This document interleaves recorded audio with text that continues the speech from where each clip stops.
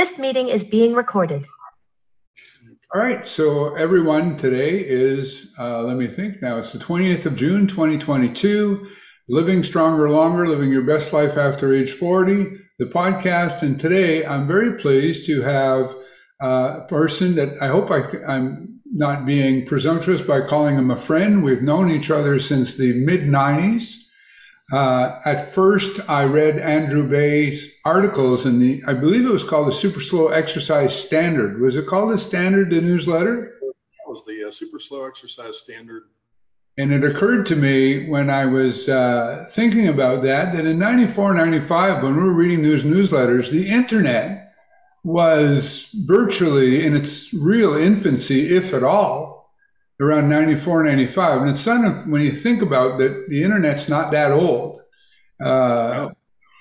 In thinking about that, and I read his articles, I participated in the Exercise Standard, and I know that Drew, over the years, has continued all the way through doing exercise instruction and writing, and he has his own website, Baye.com, I believe, and he has also the Baye Hit List, which is a private group that many people, whether they be practitioners or personal trainers or exercise instructors, I prefer that term better, go to for information. And I can tell you that for me, this has been an extremely valuable source. There's a bunch of videos on there and things, demonstrations, things like that. So when I need to find something out, I have resources. Probably my biggest challenge with the hit list, Drew, is finding the time to take advantage of all the resources that are there, because there's so many.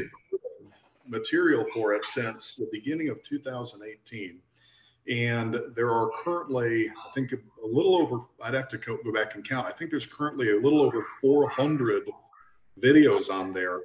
And they range from 20 minutes to sometimes an hour and a half. I think most of them are right around 40 minutes or so. So there's about 300 something hours of video and additional writing on top of all of that. And I still have about 200 more videos that I haven't even uploaded from when I moved the group onto the new platform. I need to go and review those, because some of those I'll re-upload. Some of those I'm just going to re-record and update.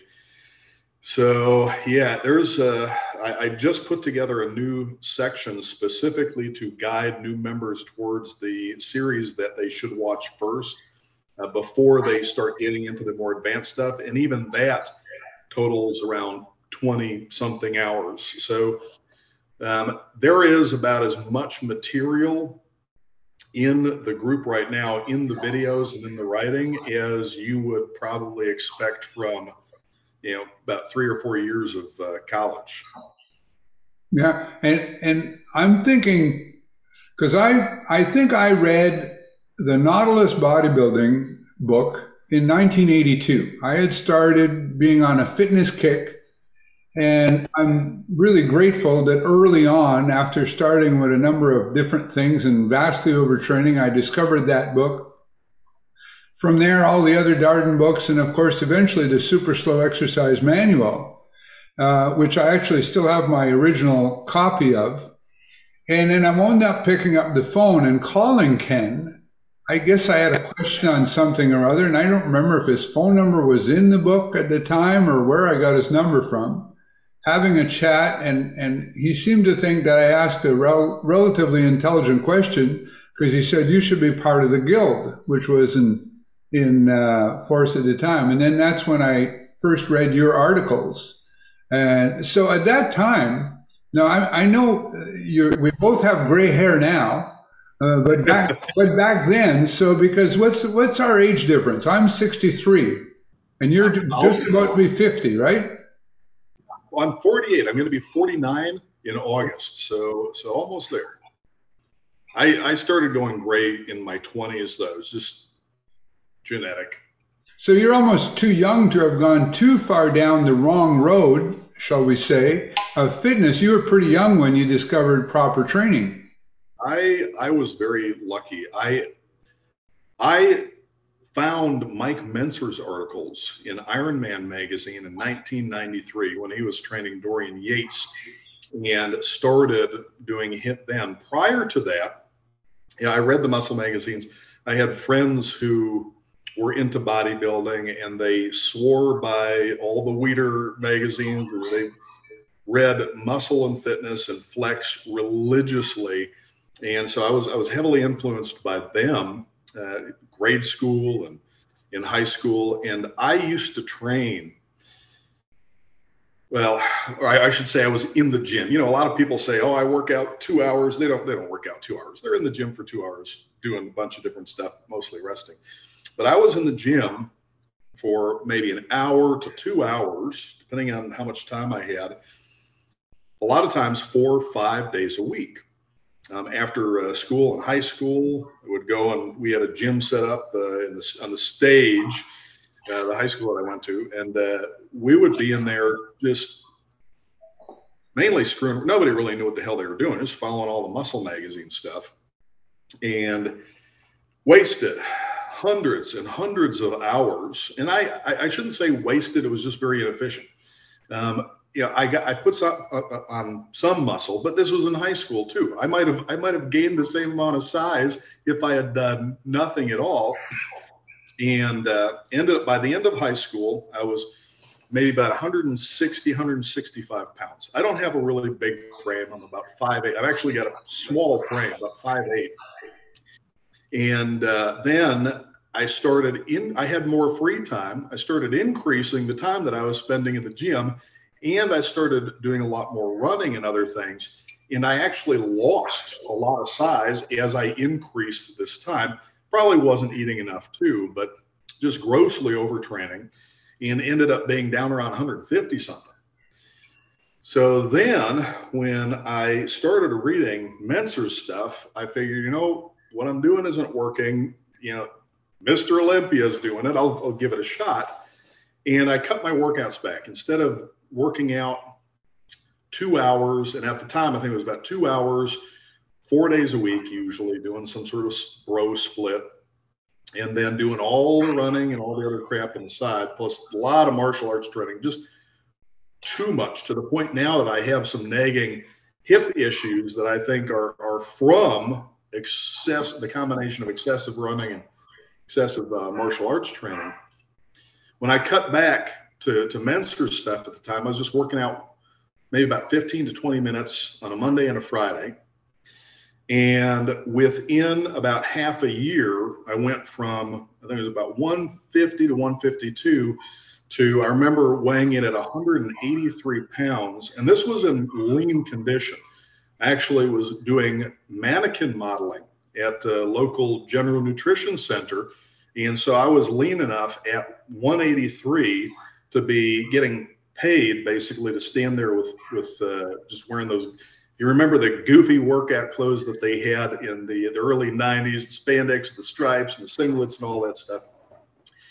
And I've had people say that's impossible. There's no way you can put on 30 pounds in that sort of time frame. But again, I was 165, grossly overtrained, too much running, all this other stuff. My legs had shrunk and went down to 150 from there. So I was regaining half of that. And then the rest of that was new muscle. So it wasn't a 30-pound new muscle gain. Right. That time. I need to clarify that, because I do know that sounds like, holy crap, that's 30 pounds. No, it was, I was regaining size that I lost because of the gross overtraining. And then on top of that, building additional muscle. And recently had a DNA profile done by DNA Fit. And so I thought this is interesting because it showed that I am based on their analysis, I need longer time to recover between workouts than most. And so this would also say, that I was making a huge mistake by doing as much as I was, as frequently as I was. But so that one thing led to another, and because of how much muscle I put on so quickly during that time, people in the gym noticed and they started asking me for advice.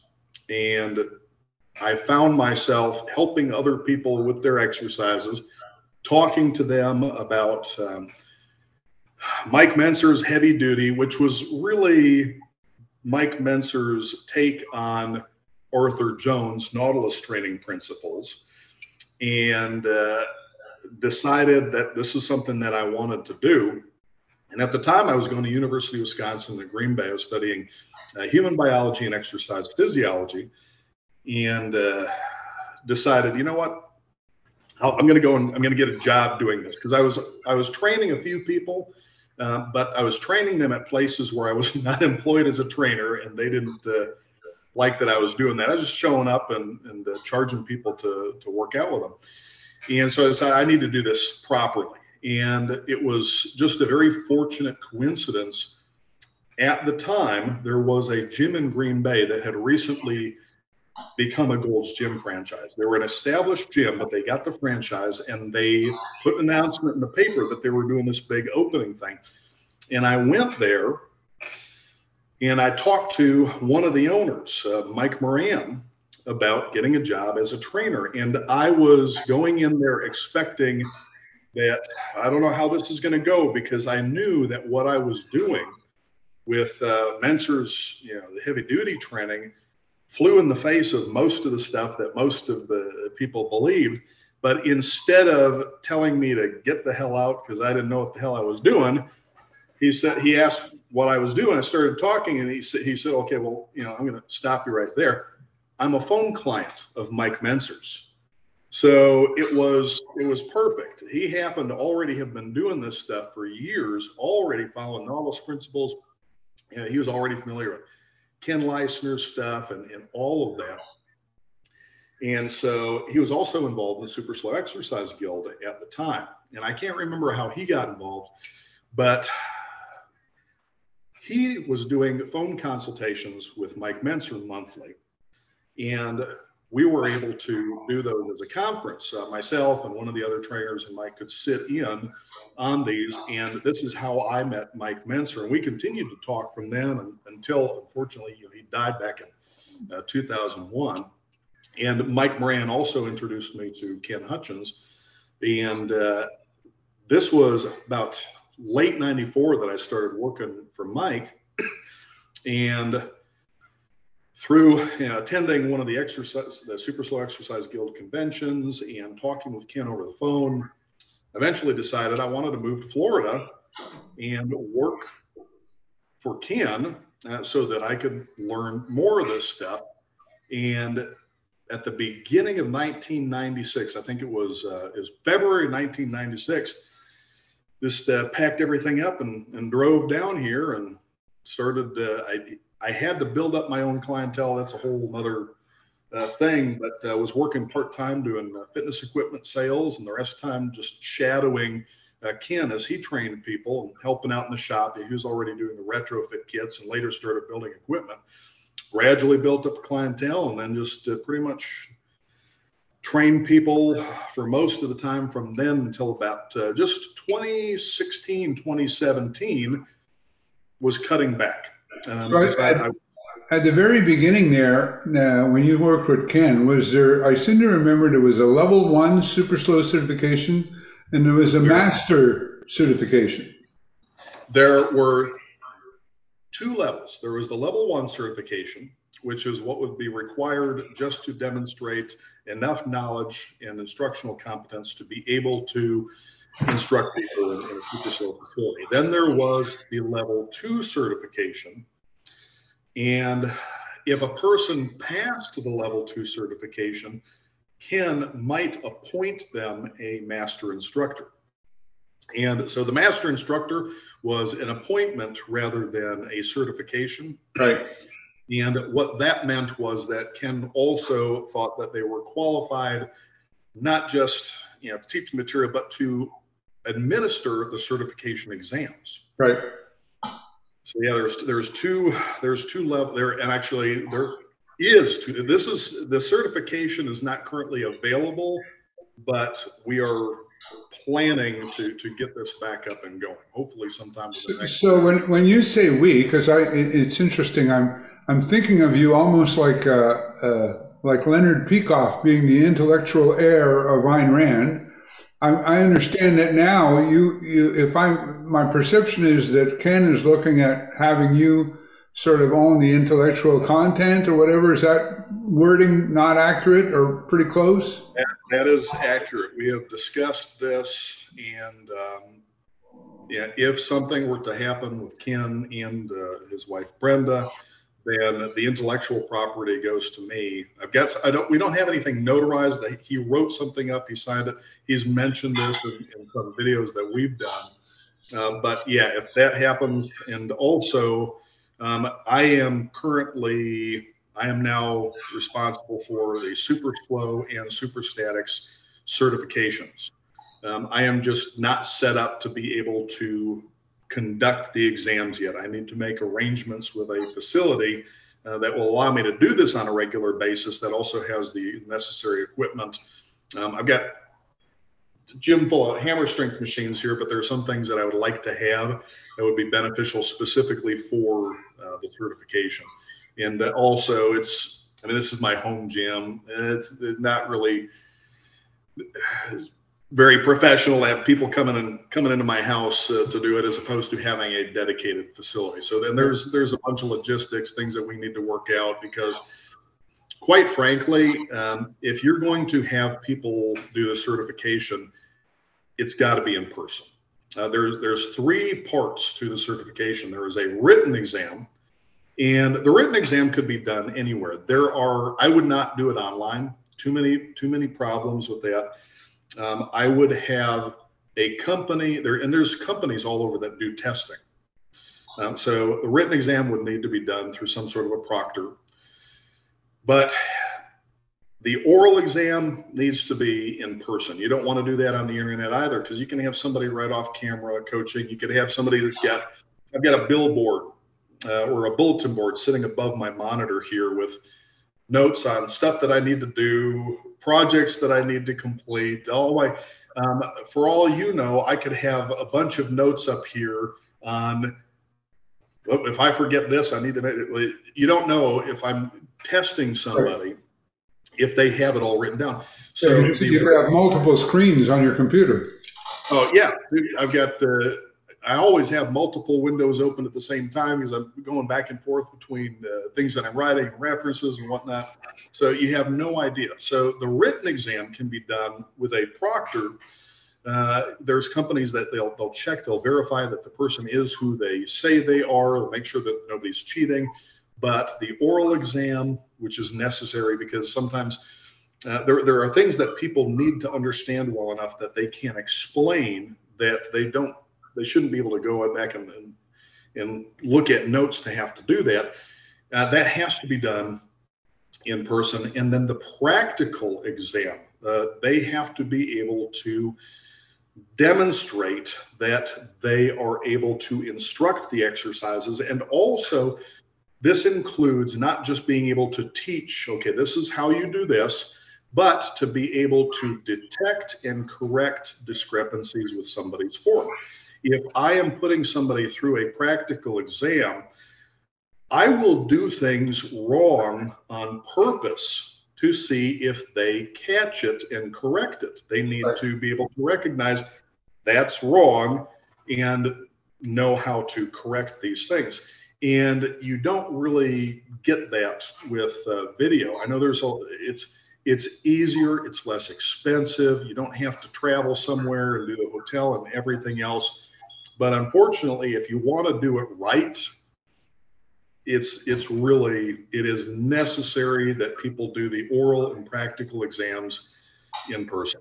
Do you envision separate superstatics and super slow certification, or a combination of the two, or one as opposed to? I would need to ask him, because quite frankly, I don't think that they would need to be separated, because they are based on the same general principles. There would be additional material to cover in the practical, the preliminary considerations, the safety considerations that you have to teach any person before you even take them anywhere near exercise equipment are the same whether you're doing dynamics or statics. So a lot of the principles would be easy to cover in the same written exam and the same oral exam, but with the practical exam, it's going to be a little bit more material. This is something that I would need to discuss with Ken and see how he wants to do this. But if it were up to me, I would combine the two. It would just mean a little bit more time would be spent performing the practical exam. So speaking of that, I know that I use time static contraction for certain exercises that I just think are more conducive to that style. Also with clients sometimes where because of certain bodily restrictions they may have, previous injuries or whatnot. But then I remember reading, I think it was on the hit list, I want to say Ryan Hall, I think had said one time that cited studies that he felt dynamic exercise was more effective than statics, although statics was another tool in that. What to you are pros and cons of dynamic versus static, or is it even necessary to be in one camp or the other? Just think of it as different tools in the toolbox. First, it's important to point out that there aren't any studies that are using timed static contraction protocol. Most of the studies comparing dynamic exercise and static exercise are using traditional isometric protocols, which are very poor for exercise in general.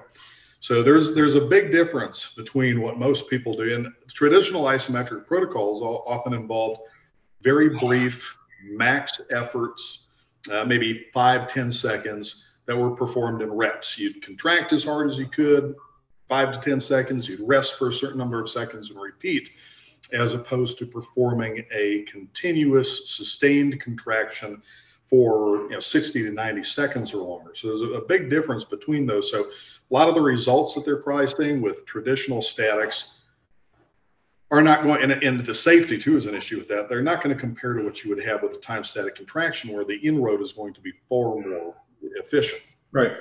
So there's a lot of problems with research. That could be a whole nother. There are so many problems with the way so many studies are designed and with how they claim to be testing strength and other things, that you've got to be really skeptical of a lot of the conclusions that they're drawing from what they're doing. The research isn't worthless, but you have to consider the conclusions with all of the flaws in the methodology and the testing in mind. But with statics and dynamics, in the long run, I don't think there's any significant difference in the strength and size that anybody's going to gain from doing one or the other. You could probably get just as strong doing statics if they're done correctly as you can doing dynamics. Something else that's extremely important for people to keep in mind is that you can only get so big and so strong, no matter what you do. It doesn't matter what protocol you use. Your genetics dictate the limits to your strength and size. And anything that is effective, anything that, even if it's not optimal, if it is effective, if you are improving on it, eventually you're going to get to the limit. Over a long enough period of time, any method that is effective, even if it's less effective, is going to get you to the same place. The biggest differences in different exercise protocols are not the end result, but how long it takes you to get there, how safe they are, and how time efficient they are. Some protocols are going to get you there more quickly. They're going to do so without unnecessarily beating up your joints and spine and possibly crippling you in the long run, and without wasting a ton of your time. Now, there are pros and cons to each though. If we are looking at overall functional ability and not just muscular strength and size increases, dynamics are going to be more advantageous for flexibility. But that's pretty much the only major advantage. And even that is not as big of a deal for somebody who is somewhat active, who is regularly moving through relatively full range of motion with most of their joints on a regular basis anyways, compared to somebody who's a little bit more sedentary. If somebody is relatively sedentary, and if they are only performing statics for most of the muscle groups, then they might benefit from some supplemental stretching. But that's about it. There are some practical considerations too. With time static contraction, if you don't have computer feedback, then you don't know how much force you're producing for how long. It makes it difficult, excuse me, on a short-term basis to be able to evaluate progress. And something else that a lot of people don't seem to understand is that although the principles are universal, they apply the same to every single person, you, me, everybody listening, the exact same principles apply to all of us. But we vary in how much exercise we can handle within some time frame, within a single workout, within a week, within a month, and how long it takes our bodies to recover from and produce the adaptations stimulated by exercise. And so some people are going to do better with less exercise than others, less often than others, but you can't determine this unless you are evaluating progress. And then if you think a change needs to be made, you make the change, and then you evaluate progress to see if there's a difference. If the change was an improvement over what you were doing, then you will see better progress. If it was not an improvement, there's going to be no change. If it was in the wrong direction, you're going to see regression. Without some means of measuring performance, it's going to take you a lot longer to do this. Now, you can do nothing but time static contraction, and you're going to notice if it's working or not, because if it is, you're going to get bigger and stronger. You are going to feel the difference in how easy it is for you to perform all of your daily activities and your recreational activities and everything else. But it may take less or more time to notice those differences than it would to see the differences if you're able to measure performance and chart it. So without computer feedback, that is a significant downside. The answer to this would be to periodically perform a dynamic exercise in place of the static exercise, if it's safe to do so. And I'm hesitant to recommend this because a lot of people do it terribly, perform a static hold for time instead. The static hold, that's a whole, here's my biggest concern with the static hold is that usually you're going to perform it in the mid-range position if you're doing a compound pushing or pulling exercise, or at the mid-range or end point, depending on the equipment used if you're performing a simple exercise. And often, because your static strength is higher than your positive strength, even though it's also lower than your negative strength, you'd think it would average out. But people require a little bit heavier weights to be able to achieve failure statically than they do positively. So you need a heavier weight for some amount of time. I would prefer that if people perform static exercises, they do it with equipment that allows them to only lift the weight maybe a centimeter or two, maybe a half an inch to an inch, and then just hold it there. One, they don't have to lift it as far. Two, when they start to fail, they only have to lower it a very short distance instead of performing an entire negative. It's not always practical. There are some ways that you can perform some static exercises with minimal equipment, or equipment that's not specifically designed for it, by incorporating strain gauges or load cells. If you've got a machine, if you have a strain gauge or load cell, you can usually figure out a way to connect it to the frame and connect it to the movement arm to be able to perform statics. If you have a fused movement arm, not independent movement arms. Right. So there are some ways to work around this, but that is probably the biggest disadvantage of statics. It's not that it's not effective. In fact, it's surprisingly effective. It's that it's just the measurement. I have had so many people email me, send me messages over the past, it's been about a decade now since I wrote a book on how to perform time static contraction with just straps and common household objects. And so many people have emailed saying, they've done this and were surprised at how much stronger they got, even noticeable, size increases. And even I had somebody who was performing regular barbell squats. They were doing it dynamically and had to stop for a while due to some lower back and hip issues. And to be able to continue to perform the exercise, they switched to performing a timed static contraction belt squat. And after, I think it was about 3 months, they were able to resume performing a barbell squat, and they expected that they were going to have lost strength on this. But and you would have expected not a strength loss, but a performance decrease due to the lack of practice, which is another thing a lot of people don't understand. Strength is not your ability to perform an exercise. It is how much force your muscles can produce. Your ability to perform an exercise is a combination of your strength and your skill in the exercise. This is one of the reasons 1 rep max testing is a silly way to test strength for most research. They should be doing static testing instead. After 3 months of just time static contractions, not doing any dynamic squats, when they resumed performing dynamic barbell squats, they were able to do more repetitions with the same weight that they left off with. And then after that, were able to increase the weight. Despite no practice, they increased their strength significantly during that time.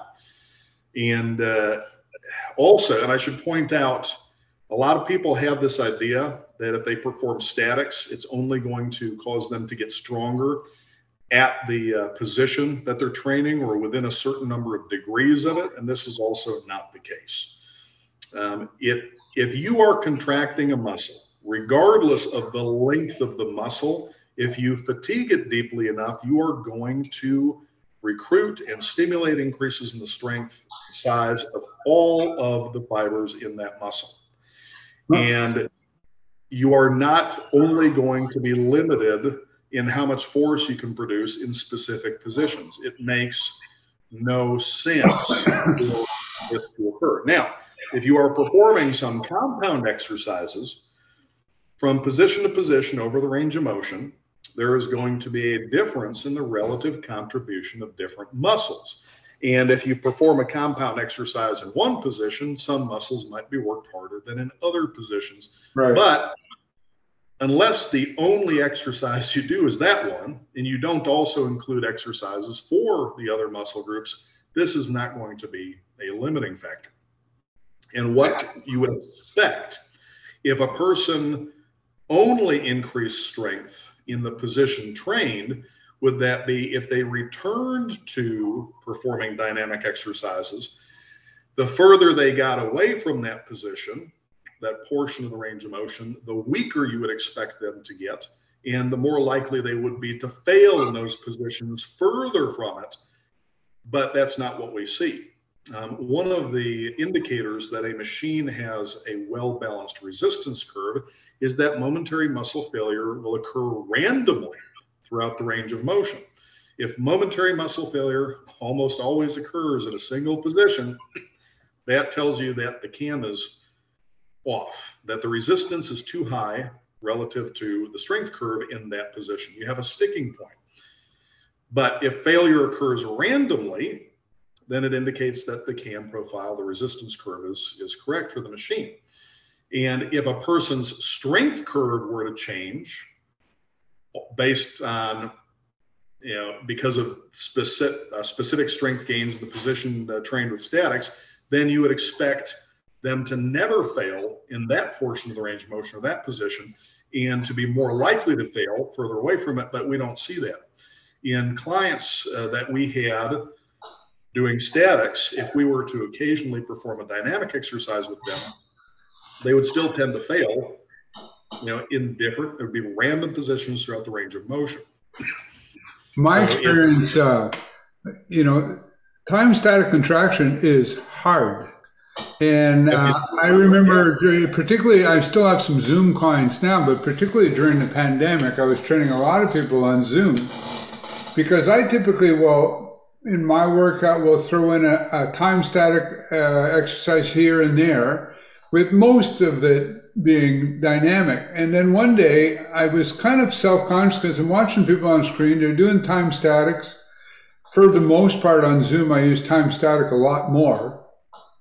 And I thought to myself, geez, are they working hard enough? Is this easier than using machines and whatnot? So one day I got this bright idea that I said to a client, I says, I'm going to do them with you. So as we'll do them together. And we were going to do about eight exercises. About the third or fourth one, I thought, man, this was a dumb idea. Because I was thinking, this is freaking hard. Like I couldn't do, it's really like the 30 seconds at the end of, a maximum as hard as you dare. And doing that for 6, 7, 8 exercises. And then I thought, okay, these people are getting their money's worth. I don't have to worry. This is a freaking hard workout. I think it's actually harder because when I'm doing a dynamic exercise, I'm only doing a maximum exertion for a few seconds on the last rep. Whereas when I'm doing a time static contraction, and I don't go, from the second stage to the third stage, I don't immediately jump. But, there's at least 20 seconds of that 30 where I'm doing all I got. It is extremely hard when it is done correctly. That's my only concern, though, is that people are doing it correctly. This is one other downside. When we teach somebody to perform a time static contraction, we are teaching them to gradually ramp up their effort over a few seconds until they're contracting moderately hard. After 30 seconds, they gradually ramp up and contract almost as hard as they can. And then after another 30 seconds, they ramp up over a few seconds and then contract as hard as they dare, as hard as they believe that they are able to safely contract. And then after another 30 seconds, they gradually deramp or they ease off. The problem with this is, what is moderate? What is as hard as you can contract? Unless a person has some experience performing dynamic exercises and actually going to momentary muscle failure, it's hard for them to know that. So I think it's something that people will get better at over time if they are performing just statics. But I think that it might take them a little longer to figure it out compared with somebody who is already actually trained to momentary muscle failure. And sometimes it's hard to read people because some people are naturally stoic and they don't look like they're working hard, but they are. And other people are, the world's coming to an end and they're not necessarily working that hard, right? So, and it's a bit of an honor system, if you will, because they could tell you they're working hard and not be. I mean, after a while you get a bit, choices of words. Like one of the things that you and Ken often talk about is the choice of words when you're instructing is so important.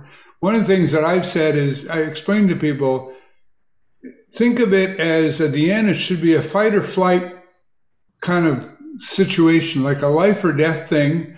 But remember that in a fight or flight situation, you would be working as hard as you could, but you'd retain your composure. You don't want to be panicking. So you want to maintain your composure, which sounds, it sounds like it's an opposite, right? I want you to work as hard as you can and stay calm and composed at the same time. But, which brings me, to that moving meditation that you've talked about. It takes practice. It takes practice. Yes. So, yeah, exactly. So on that, one of the posters, as I was saying to you before, I think this was before we started recording, I have a poster. One of my clients is a printer, so I have various posters in here, Ken's definition of an exercise and various ones. And one of the ones I have is, I think, an excerpt from an article that you wrote. It was on the hit list about moving meditation. Exercise should be like moving meditation, and you go into the whole get set and, the whole bit type of thing. So maybe explain for people, when you talk about getting good at it, how exercise can compare to meditation. Oh boy. Well, there are different types of meditation, but a popular type of meditation involves focusing on a particular object or sound or sensation and trying to direct all of your focus to that thing so that you are not thinking of or letting your attention wander to other things. And in a way, this actually helps to, in the same way that exercise will strengthen a muscle, meditation will strengthen your focus. It will improve your ability to direct your attention to a particular thing and not be distracted. Well, first, before we talk about how this helps with exercise, it's important to understand what it means to be better at an exercise. A lot of people confuse being better at exercise, which means being better at efficiently loading and inroading the target muscles to stimulate your body to make them stronger, with being better at the assumed but incorrect objective of making the weights go up and down. The real objective of exercise, the correct objective of exercise, is not to lift some amount of weight some amount of times. That is a means to an end. It is that, what are we trying to do with exercise? We're trying to stimulate the body to get stronger. We are trying to improve the function of our bodies. We're not trying to demonstrate the capabilities of our bodies by making the weights go up and down. If a person is focusing on the correct objective of positioning their body and moving in a way that efficiently loads and deeply fatigues the target muscles, they are going to do the exercise very differently than if they're focused on the incorrect objective of making the weight go up and down.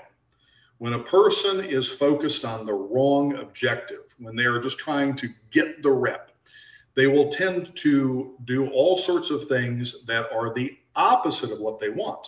Instead of trying to make the exercise more demanding, to more efficiently fatigue the target muscles, they are going to try to do things to make it easier for them to lift the weight.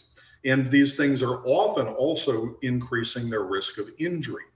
When you see people yanking at the weight, heaving at the weight, trying to swing the weight up instead of lifting it under control, when they drop the weight instead of lowering it under control, when they're shifting their body to reduce the lever that they're working against, when they speed up through the harder parts of the range of motion, but they slow down, or even worse, they stop to rest when the muscles aren't meaningfully loaded. Watch people perform a barbell squat or a leg press. You want to avoid the last 15 to 20 degrees of knee extension completely, because the target muscles are not meaningfully loaded there. You're not accomplishing the real objective of exercise, of efficiently loading, fatiguing those muscles, if you are spending a lot of time in portions of the range of motion where they're not meaningfully loaded. So, but you get people, if they're just thinking about getting the repetition, they're going to lock out and maybe even stop there and take a few breaths. They're focusing on the wrong thing, how much they can lift or how many times they can lift it. It is an external focus. They're thinking about what they are doing to the barbell or the dumbbells or the machine, instead of thinking about how they're using the tool to create and maintain relatively consistent, well-balanced tension in the target muscles. So the first thing to understand is what we're trying to accomplish. Forget about how much weight you can lift and how many times, all this other stuff. It's not about, in fact, the better you are at an exercise, the less weight you require to achieve momentary muscle failure within some time frame. The better your form, the less weight you need, because you are using the weight in a way that is more effective. In fact, most people have form that is so awful that if they were forced to perform an exercise with even halfway decent form, they would have to use less than half as much weight as they usually do. Most people, and when I say most people, I also include the vast majority of HIIT instructors that I see posting their workouts and then clients' workouts online. So to know what you should be focusing on, you have to understand what we're really trying to accomplish. Again, we're not trying to make weights go up and down. We're trying to use the weight to efficiently and deeply fatigue the target muscle with minimal risk of injury. So when you are doing an exercise, you need to be focusing on what you are feeling in the target muscles as well as in the other body parts that are affected. And you also need to make sure you're doing this without injuring yourself. So you need to keep your head and neck still to minimize the risk of injury to the neck. You need to breathe freely without Valsalva maneuver, or even a partial Valsalva maneuver, like what happens when somebody is grunting or groaning or yelling. If you hear somebody going, "Ugh," they're not breathing properly. If they're doing that, if they breathe properly, they can't do that. So you're focusing on what you're feeling in the target muscles and the involved joints and other body parts that are working to maintain proper position. Focusing on keeping the head and neck still, the face relaxed, on breathing properly, keeping the hands relaxed. There are a lot of things that you need to focus on. Notice I didn't say anything about making the weights go up and down. You're not focusing on lifting the weight. When you perform an exercise, you need to turn your attention inwards towards what's happening in your body, what you're doing with your body. On initiating the movement, if you are performing a dynamic exercise, in a very gradual and controlled manner. You never just go. I see a lot of people when they start an exercise, they just push, they just pull, they just start. You never just go. You barely apply any force, and then you very gradually increase the force you're applying until the weight just barely begins to move, and then you gradually accelerate and then continue moving relatively slowly. And the entire time you're doing this, you need to be focused on, aware of all of these sensations in your body so that you are able to make adjustments if necessary to make sure that you keep the target muscles under tension, that you avoid doing things that make the exercise easier. If anything makes it feel easier, it's wrong. You don't want to give your muscles a break. Rest pause is a good example of this. Rest pause is a completely backwards approach to exercise because it makes the erroneous assumption that the benefit is in using a heavier weight and having higher absolute force rather than efficiently loading and eroding the target muscles. It's a completely backwards approach. It is people trying to lift more weight, which is not beneficial. It's not about how much weight that you lift. It's not about the absolute load. It's about the relative effort.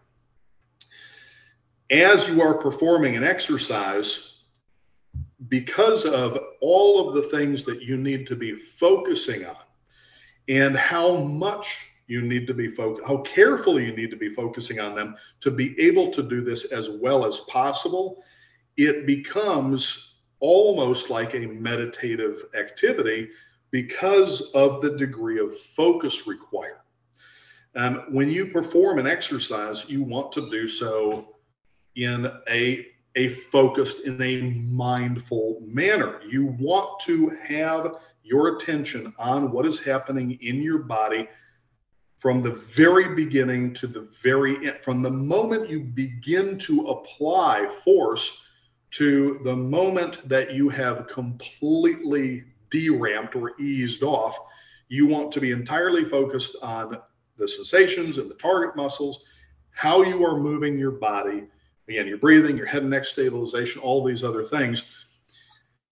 What you don't want to be doing is just concentrating on making a weight go up and down, or worse, mindlessly heaving, throwing, swinging, and then dropping and bouncing the weight without paying attention to any of these things, which is what you usually see.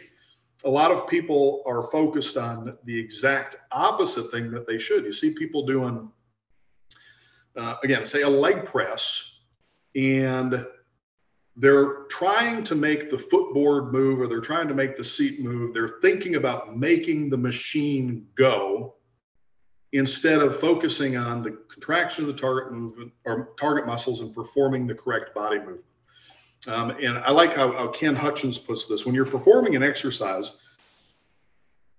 you focus on that, the contraction of the target muscles and performing the proper body movements. The machine just goes along for the ride. It is just there. Your goal is not to make the machine move, to make a barbell go up and down. It is there to provide resistance to a specific body movement. The focus needs to be on performing the correct body movement. And this is also a huge mistake that a lot of instructors make in the way that they are teaching and in the way that they are instructing, which I distinguish. Teaching is imparting information to somebody about the principles, about how to do a thing. Instructing is guiding them in the performance of doing the thing. So you teach a person how to perform a leg press, and then you instruct them in performing the leg press, for example. And in their teaching and in their instruction, they often use language that has the person thinking about the wrong thing, focusing on making the handles go, making the footboard go, making the seat move. And they're talking about, come on, you can do another rep or this. They're focused on the completion of the repetition rather than encouraging them to focus on the contraction of the target muscles. You know, one of the things that you pointed out, and it just occurs to me, you know, you said that even the form of many HIIT trainers that you see on video, and even the term HIIT, which I know that you struggle with it, even though you have a board called the HIIT list. Is, you know, I was just thinking, you know, efficient inroad training, what might be a better word, because even the word intensity, when you think about intensity, and we know that the correct one has nothing to do with percentage of RM, 1 RM, but rather the level of effort. But even when you're just trying to increase effort, there are many ways to increase effort that I would suggest, based on what I'm understanding, what you're explaining to me, that don't have anything to do with the true objective of exercise. You can increase intensity using rest pause. You can increase it by just putting more weight on the bar. Rest pause doesn't increase intensity, though. Rest pause actually reduces intensity. So the intensity is best thought of in terms of inroad over time. Instead of thinking of the momentary effort, think of the effort over a period of time. So suppose that we want to achieve momentary muscle failure in a minute. If you have a muscle continuously loaded for an entire minute, you are going to inroad it more deeply than if you have a heavier weight that is used for maybe 10 seconds, and then you rest for 10 seconds, and then 10 seconds, you rest for 10 seconds. Consider that if you use rest pause, the reason people do rest pause is because they think that it's heavier is better, and it's not. It really doesn't make any difference. A heavier weight or a lower weight, as long as you're going to momentary muscle failure, you are going to stimulate similar improvements, as long as the time is not too short or too long. But with rest pause, if you have a heavier weight, when you have achieved momentary muscle failure, you have not inroaded as deeply. You lift a weight, you lower it. Let's say for rest pause, you use 90% of your 1 rep maximum. And let's say for a continuous set to failure, use, I don't know, let's say 60% if you're actually using a really strict form. Let's say we lift the weight and lower it. Your strength is going to decrease a little bit. And then if you stop to rest, you're going to recover some. Then you do another rep, it decreases maybe a little bit more because you're not going to recover all your strength. And then you rest and you recover a little bit. And you keep doing this until you fail. And with 90%, you've failed when you've reduced your strength from 100 to 90. You get a 10% inroad. If you use 60, and there's no rest, and the fatigue is just continuous, there's no time to recover there. When you achieve momentary muscle failure, you will have a 40% inroad. The muscles will have been fatigued much more deeply in that time. Now, at the end, the percent effort might still be similar relative to your strength at that moment, but you will have produced a lot more fatigue. You will have inroaded the strength of the muscles far more deeply in that time. 40% inroad versus 10% inroad. So if we look at inroad per time, the average effort over the course of that minute is going to be higher. So is that why a longer time under load with a lighter weight? Is that why there's a point of diminishing returns because the inroad is too great? Because technically, to use a silly example, if I was using 20% of my 1RM and I just kept going until I got another one, I'd have an 80% inroad. If you have too little resistance, then when you are contracting a muscle, your body is going to recruit just enough motor units to provide the amount of force required to perform the movement the way that you want to perform the movement. Right. If you have enough motor units recruited at one time and then fatigued, then as some fatigue, other motor units need to be recruited, and this process repeats until you have recruited all the motor units in the target muscles, assuming that it happens over a short enough period of time. If you are using enough weight, even if it's just moderate, even if you're achieving momentary muscle failure within like 1 to 2 minutes, or maybe up to 3 minutes or so, once it starts getting way out past that, it's probably too long. You will not have allowed any of the motor units to recover enough that they are completely rested, and then you just keep cycling through them. By the time the last motor units that you are able to recruit have been recruited and deeply fatigued, the first ones haven't been able to recover enough that you can cycle back to those. But think about something like jogging. If you're jogging, you're using your muscles. You're using a lot of muscles in the body, mostly hip and thigh muscles, but there's also upper body movement involved in maintaining balance. But as you are jogging, you are not really using any of the muscles in a way that is efficiently fatiguing them. So some motor units are recruited and they're going to fatigue. And then as they fatigue, other motor units are going to be recruited. But it takes so long because there's so little resistance that by the time you get through a lot of them, you just end up recycling some of the other ones. The other ones have recovered enough, they're brought back in. And you don't end up really, maybe not even getting to the higher threshold motor units. It's not, this is part of what we mean when we say efficient muscular loading.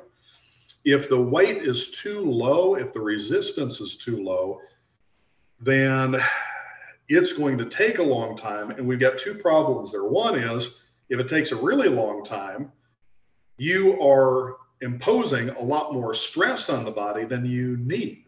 And up to a point, you're going to stimulate your body to produce the desired adaptations. But beyond some point, any more work than is necessary to do that is creating stress on the body that it has to devote energy and resources to coping with and recovering from, and that takes away from what your body has to be able to produce the desired adaptations.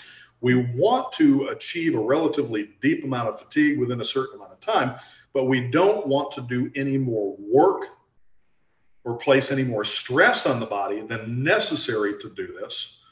And we also don't want to have any more risk of injury than necessary, which is why we don't want to use weights that are very heavy. When I think about time under load for different individuals, I think of two things. Among two of the things that I think about are age, right? Older joints. And the second one is degree of motor control. So when I've seen some of your videos where you've demonstrated, I can see that you can use the weight where you'll reach failure in like 50 seconds, 55 seconds, but you have really great motor control. Whereas some people, if I give them the type of weight, let's forget age for a second, excuse me, that would have them fail in 50 seconds, their motor control would not be able to handle that weight properly for the first couple of reps. And their form would deteriorate from the beginning. So I'll use a longer one so they can sort of do a couple of easier reps and then reach failure maybe somewhere between a minute and a half, 2.5. And if the person is 74 years old and maybe already has some issues from either previous sports or activities or just life, then, I try not to go over 3 minutes, but I must admit that with some of these people, 3 minutes is what I work with a lot of the time. Like almost everything else. Well, with almost everything, there's going to be some variation between individuals. With motor control, we see some people who just have a lot of difficulty performing movements correctly.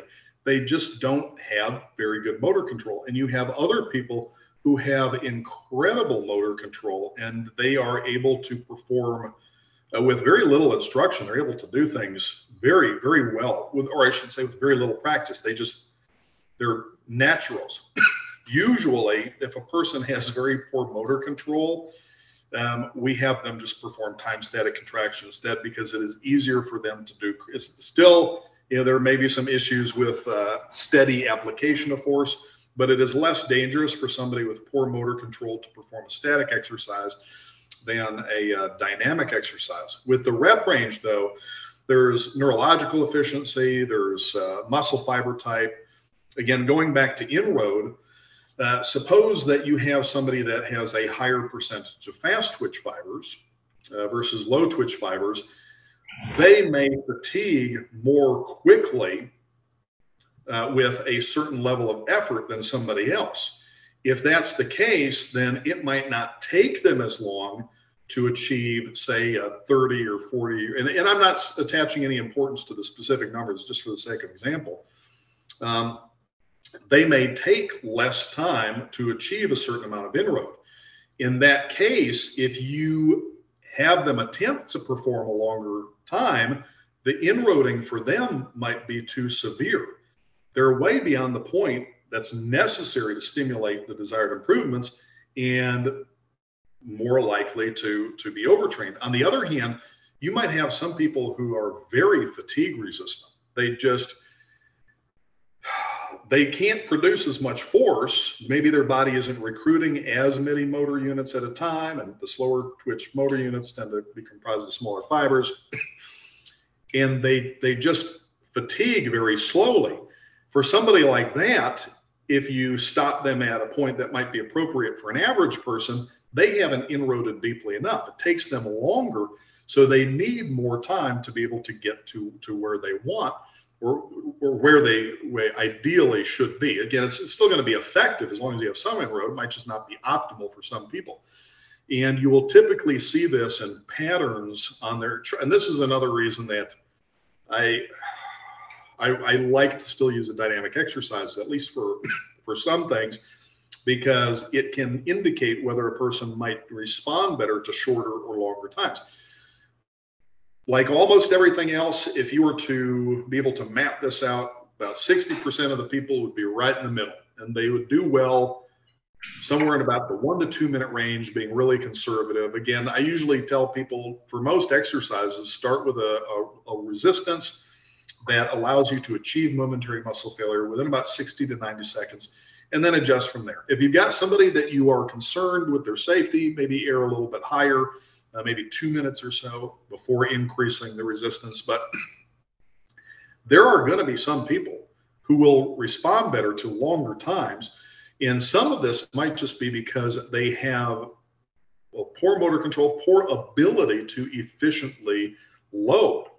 If they are not able to do this as well, if they are not able to contract their muscles as intensely, if they have a lot more slow twitch fibers and very low neurological efficiency, it might take them longer just to achieve that much inroad. Whereas if you have somebody with exceptional motor control and possibly also a higher percentage of fast twitch fibers, so they are fatiguing more rapidly, they may be able to accomplish in a minute what it takes some other people 2 to 3 minutes to do. And this is not to say that everybody should just try to achieve momentary muscle failure in a minute or less, but and most people are not alpha subjects. Everybody likes to believe that they're above average. I have been doing this since '94, so about 3 decades now, both with individual one-on-one instruction and consulting. I've trained hundreds of people, and I've had people from all over the country and from outside the country come to Orlando, some of whom have been doing this stuff for a while, some of whom are even trainers and teaching this stuff. And I could count on one hand the number of people out of hundreds and hundreds, including longtime HIT trainees that I've trained, that I would consider to be alpha subjects or exceptional, who have the ability to do this so well that it's almost frightening for somebody to watch if they do not understand what it is that they are seeing the person doing. And a few of these really stand out. There was a guy named Corey that I trained when I was up in Green Bay. And the intensity, his ability to focus and just perform the movement so well with, weights that most people would not be able to budge was impressive. And Ken Hutchins also trained, both Ken Hutchins and I have trained Mark Merrow, who I don't know if you follow professional wrestling. Maybe some of your listeners do. You might remember from the WWE, the pro wrestler. He was Johnny B. Bad for a while, and later he was the marvelous Mark Merrow. Mark is an absolute freak of nature when it comes to strength relative to body size and his ability to focus. It was something. You had to have seen it to be able to appreciate it. He was like a machine. You put him on an exercise, or you instruct him in the exercise, you put him on a piece of equipment, and you tell him what to do and how to do it. And he was just like a machine. Every repetition, the control, the focus was tremendous. And when he got to the point of momentary muscle failure, he wasn't doing all this clownish histrionics or moving his head and neck around and groaning. No. Face relaxed, looking just straight ahead, completely stoic. But you could see the machine would be vibrating, or the muscles involved would be contracted, like his thighs and leg extension. Like you could just see the muscles vibrating under the skin, but he'd be breathing heavier, but just impassive. No change in expression. Everything was just on the contraction. And it was just something. And I had one other guy that I trained that was like this. And he was a former Navy SEAL, DevGru, I think they call it now. And it was in most people, when you train them, it takes a lot to get them to the point where they're going to actual momentary muscle failure. A lot of people, including a lot of HIT people, are fooling themselves. They think they're going to momentary muscle failure, but they stop when it gets too hard for them to maintain some pace. If you actually go to momentary muscle failure, what you'll find is the closer you get to achieving failure, the slower and slower you move during the positive because of what's called the force velocity curve. If people want a lot more detailed explanation of this, there's a whole video just on this in the hit list. But you see a lot of people and they're lifting, lowering at some pace, and then suddenly they just stop. If they stop and they aren't just barely moving during the last rep or two, they haven't achieved momentary muscle failure. They just quit. When somebody actually works to momentary muscle failure, you'll see their speed just get slower and slower until that last rep is just a grind. Now, this is more obvious to be fair, this is more obvious on exercise equipment with well-balanced resistance curves. If a machine is really poorly designed and has a sticking point, then a person who might have otherwise been able to grind out one or two more repetitions might just not be able to get over that sticking point because of how bad the machine is. But you see people just stop like that on a lot of exercises. Anyways, these people, instead of having to really push them and having to take a while to get them to the point of momentary muscle failure, this one guy that again, the Navy SEAL guy,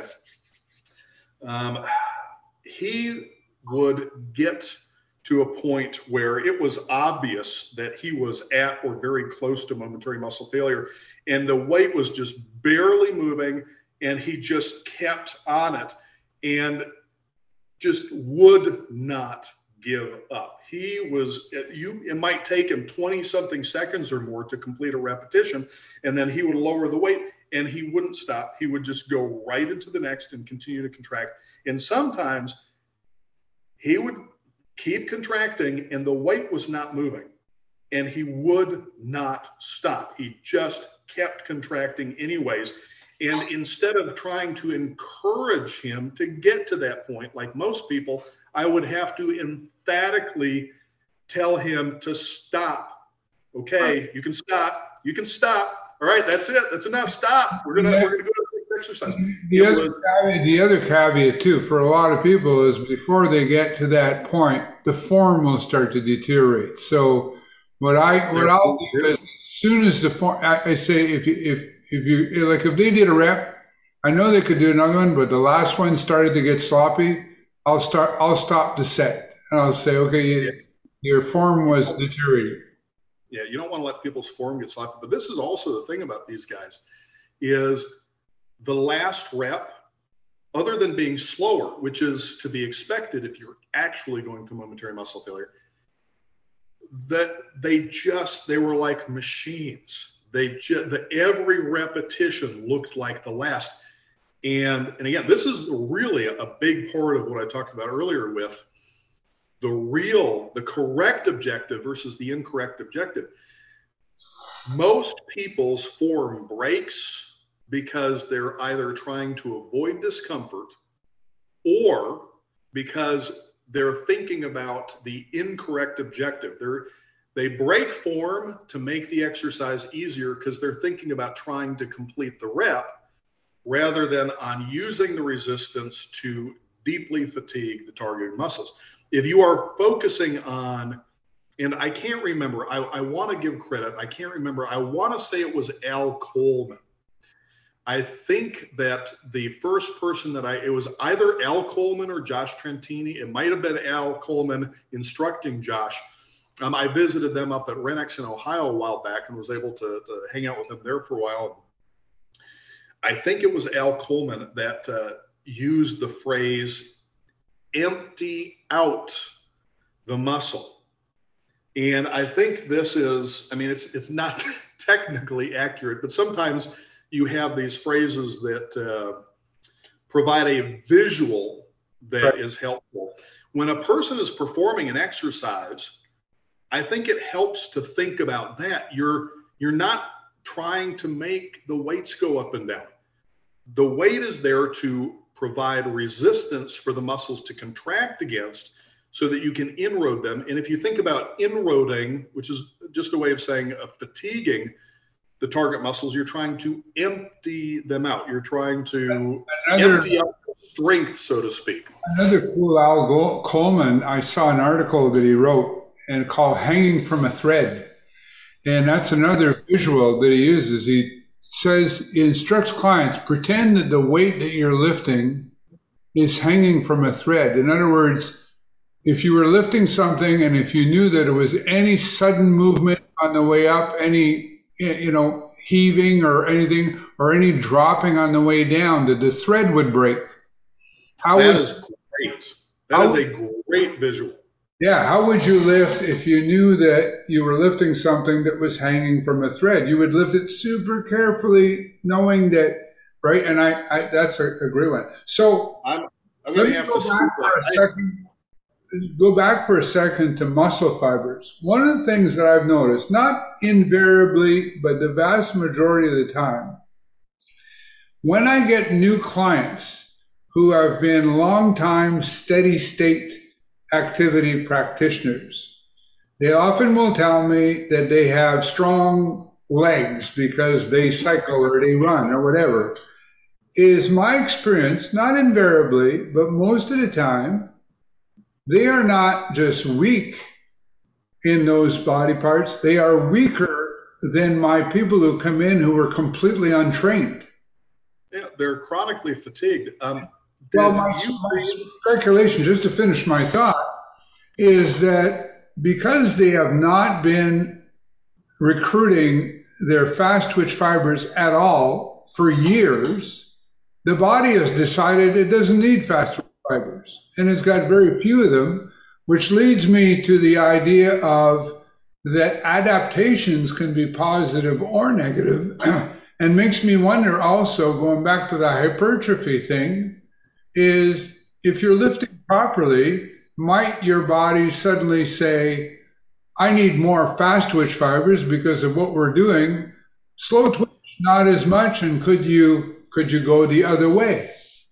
There is some evidence that there can be some conversion of fiber types in people, but most of it that I've seen is a conversion from fast to slow twitch and often in elderly people who do not strength train. So it's been a while since I've read anything on this. I don't know if you can do that, but you can definitely not have increase in the size and strength of the fast twitch motor units if you are not doing something that recruits them and challenges them.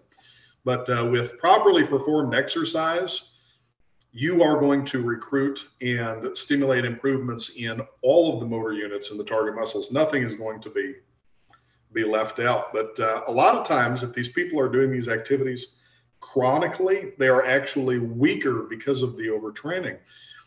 Did you read the story that I shared from Ken Hutchins about Doug Spratt dunking a basketball? That rings a bell. I may have. Maybe as you start to tell it, I will. Now, I'll give you the short version. The full version is on the hit list if people want to read it. But Doug Spratt, who unfortunately passed away a few years ago, he had, I think it was like a brain cancer or something. Doug Spratt was actually the first person to receive the Super Slow Level 1 certification. And Doug loved to play basketball, and he always wanted to dunk a basketball. And he'd been talking with Tim Patterson about this. Tim Patterson actually used to work at Nautilus. He, not sure exactly what he did there, but he did actually typeset the first Super Slow manual for Ken Hutchins. And funny thing is, Tim Patterson owns Biotest in T-Nation right now, which if you're familiar with T-Nation, weird. Almost, it's like an over-the-top, almost a parody of bodybuilding magazines. It's ridiculous. Tim does Super Slow. Really? This is how he trains, but his magazine is completely different stuff. Anyways, Tim, and actually I talked with him back like early 2004, 2005. I almost went to work for them, not for T-Nation, but helping out with writing and stuff for El Darden's site, which is also under Biotest and T-Nation. They run that for him. So he told Doug, you need to stop jogging. Doug has been doing HIIT at this time, but he was also jogging, and it was interfering with recovery and adaptation from the workout. So he stopped jogging, and after a few weeks, he was able to dunk a basketball. The jogging had been interfering with his strength gains. So there is a certain amount of activity that our bodies are able to tolerate to be able to recover from and adapt to within some time frame. And it depends on how hard and how long and how often, but some people just can't do a lot of other stuff like this without, at the very least, not getting stronger as quickly, but in some cases actually getting weaker. I have worked with joggers in the past. I've worked with other people who've been involved in various endurance activities as hobbies. And they are almost always weaker. And a lot of them also tend to be less coordinated, have poor motor control. And I don't know that this is the case. Ken Hutchins and I have discussed this thing. It might be people with less coordination, people that have relatively poor motor control, who will not do as well performing recreational or athletic activities that require more of it, seem to be more attracted to activities that are, simple locomotor activities, which don't require as much motor control, as much agility, things like jogging or cycling. You tend to see less coordinated, weaker people attracted to those activities. Obviously, there are some exceptions, but it seems to draw those more. So a lot of times you do get people, and they think their legs are strong because they've been told that running is going to strengthen their legs. And if somebody is completely sedentary and they start jogging or start running, there will be a little bit of improvement initially, but only a little bit and only initially. Beyond some point, it's not progressive. They're not going to stimulate, at least not in a way that's going to stimulate any meaningful, any noticeable increases in muscular strength and size. So often I'll tell people, specifically if they're, because I don't tell people to run for any kind of exercise. Technically, running is not exercise. The only activity that qualifies as exercise is activity that is specifically designed to meaningfully load muscles in accordance with muscle and joint function, and is done for the purpose of deeply inroading them within a relatively short time frame. Ken Hutchins' definition explains this in more detail, but exercise is a very specific activity designed for the purpose of stimulating increases in muscular strength and size, and through that, improvements in the other general trainable factors of functional ability. Everything else is not exercise. Now, it doesn't mean that other activities don't provide physical benefits, either to functional ability or general health, only that they do not qualify as exercise. They don't even come close to exercise in terms of the potential benefits they can provide or the safety. So I tell people they don't need to run, they don't need to cycle, they don't need to do any of these things for the sake of fat loss or cardiovascular improvements. In fact, they're almost a complete waste of time for fat loss. But they do need to do them if they want to compete in these activities, not because it's a very effective way to improve conditioning, but because it's absolutely necessary to improve their skill in those activities and an understanding of the appropriate pacing for the distances that they're competing at. And those things are necessary for energy economy. The more skilled you are at a particular activity, the more economical your movement, the less wasted movement, the less wasted energy and effort. And this allows you to do it longer or with a higher level of effort with less fatigue. It's not that these are effective for conditioning, it's that they are necessary for the skill, which improves endurance. But I tell them that they have to keep these activities brief and infrequent as well, because otherwise they become counterproductive. I've worked with a lot of people who are in law enforcement, in military, and some emergency services where they have to perform a physical fitness test yearly as part of their job. This usually includes a 1.5 mile run.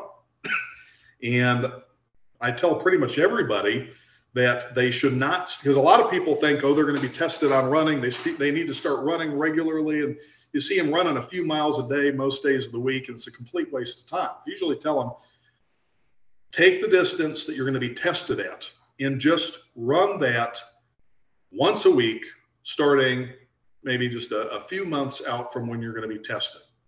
That's enough. You don't need that for conditioning. Your exercise provides your conditioning, but you absolutely need to do it for skill, but you don't need to do it very long or very often.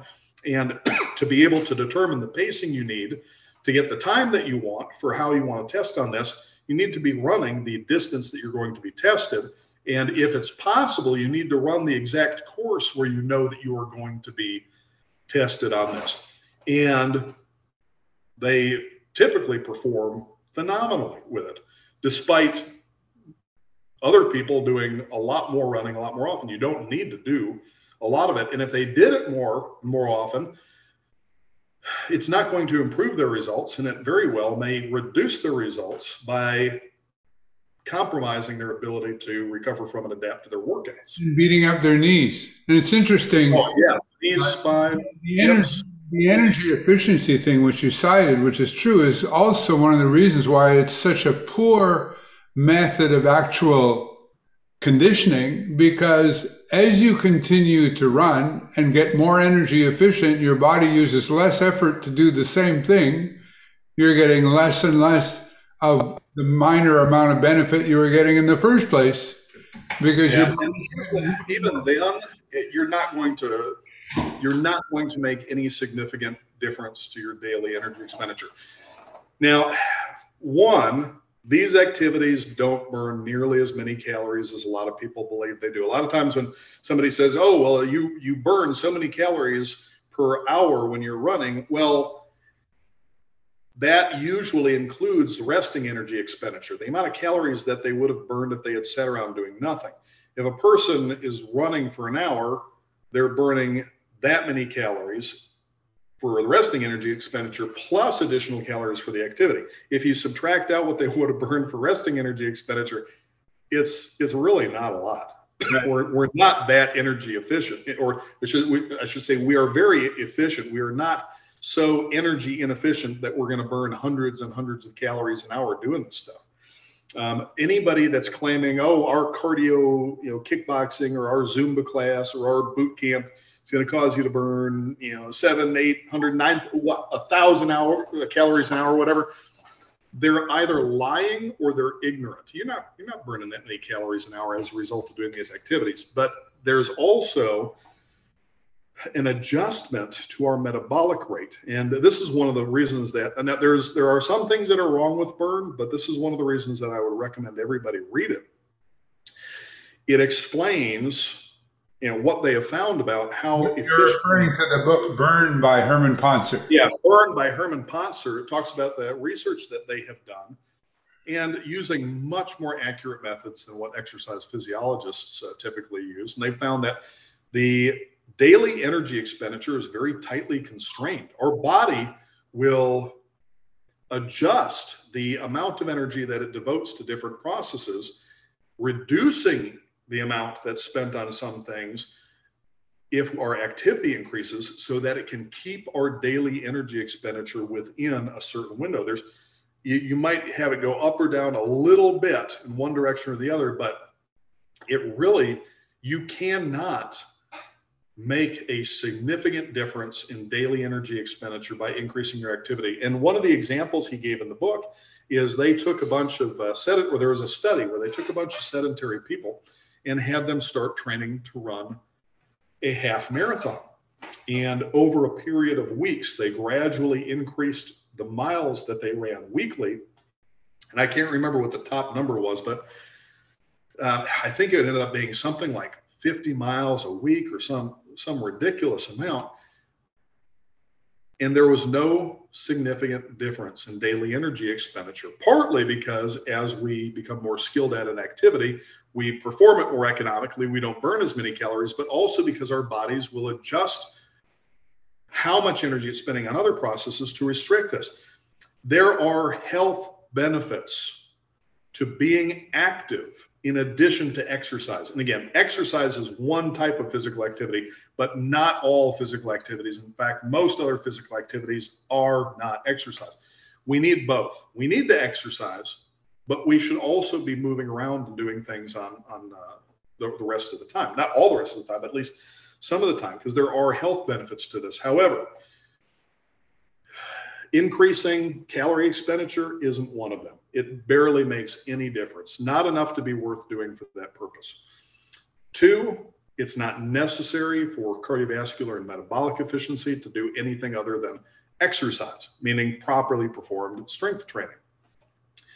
Properly performed strength training is going to provide the same or better improvements in metabolic and cardiovascular efficiency, and it's going to do so far more safely for the heart as well as the joints. The reasons to engage in other physical activities or you have benefit in that your muscles play an important role in circulation. A lot of people have this idea that your heart is this pump that's working by itself to push blood around your body, and that's absolutely not the case.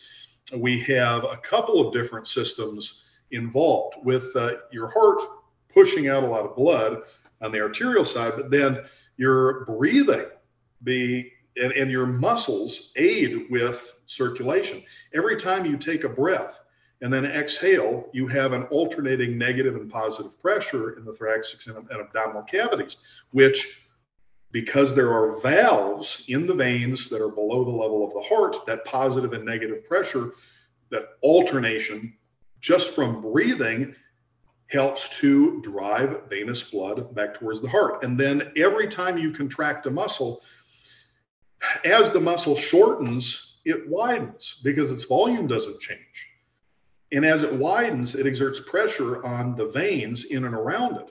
Because there are valves that only let blood go one way, back towards the heart in your veins, every time a muscle shortens and it contracts and it puts pressure on those veins, it moves blood back towards the heart. The more a muscle shortens, the more it's going to widen, more pressure, the more efficient that venous return is going to be. So harder muscle contractions and over greater range of motion, the kind that you have when you're performing an exercise, provide more efficient venous return. There's a whole lot that's going on there that's important that has to do with stroke volume and cardiac perfusion, but it's safer for the heart than doing jogging. If you look at a lot of locomotor activities, they involve low effort contractions over relatively short range of motion. Let me put in a quick reference for viewers or listeners that are listening to this.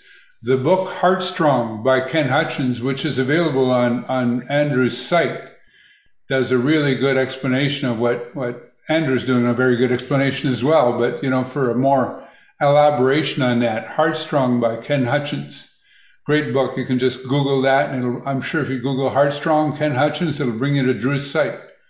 Yeah, or if they go to baye.com/store, there is an entire section that is just for Ken Hutchins books, and I think Heartstrong is one of the top ones that is listed there.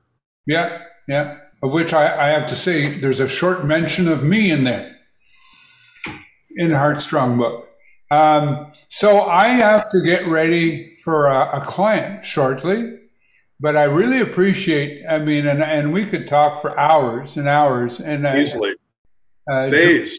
Drew, I've been doing this for a long time, but one thing I really take my hat off to Drew is the way in which he can explain these concepts in a way that really can be good for if somebody wants to be technical and really dive into nitty gritty, but also make them understandable for the layperson as well. And, pretty hard to trip you up. You've been there, done that type of thing and seen all the different things and heard the various things. So I really look forward in the years to come as, things continue to progress and certifications and everything to do with proper training. And I hope we can do this again. And absolutely, my pleasure. All right. Well, I'm going to let you go for now, Drew, so I can get ready for my next client. I hope you have a wonderful day and a great weekend. Thanks. You too, Richard. Thanks for having me on. Bye-bye now.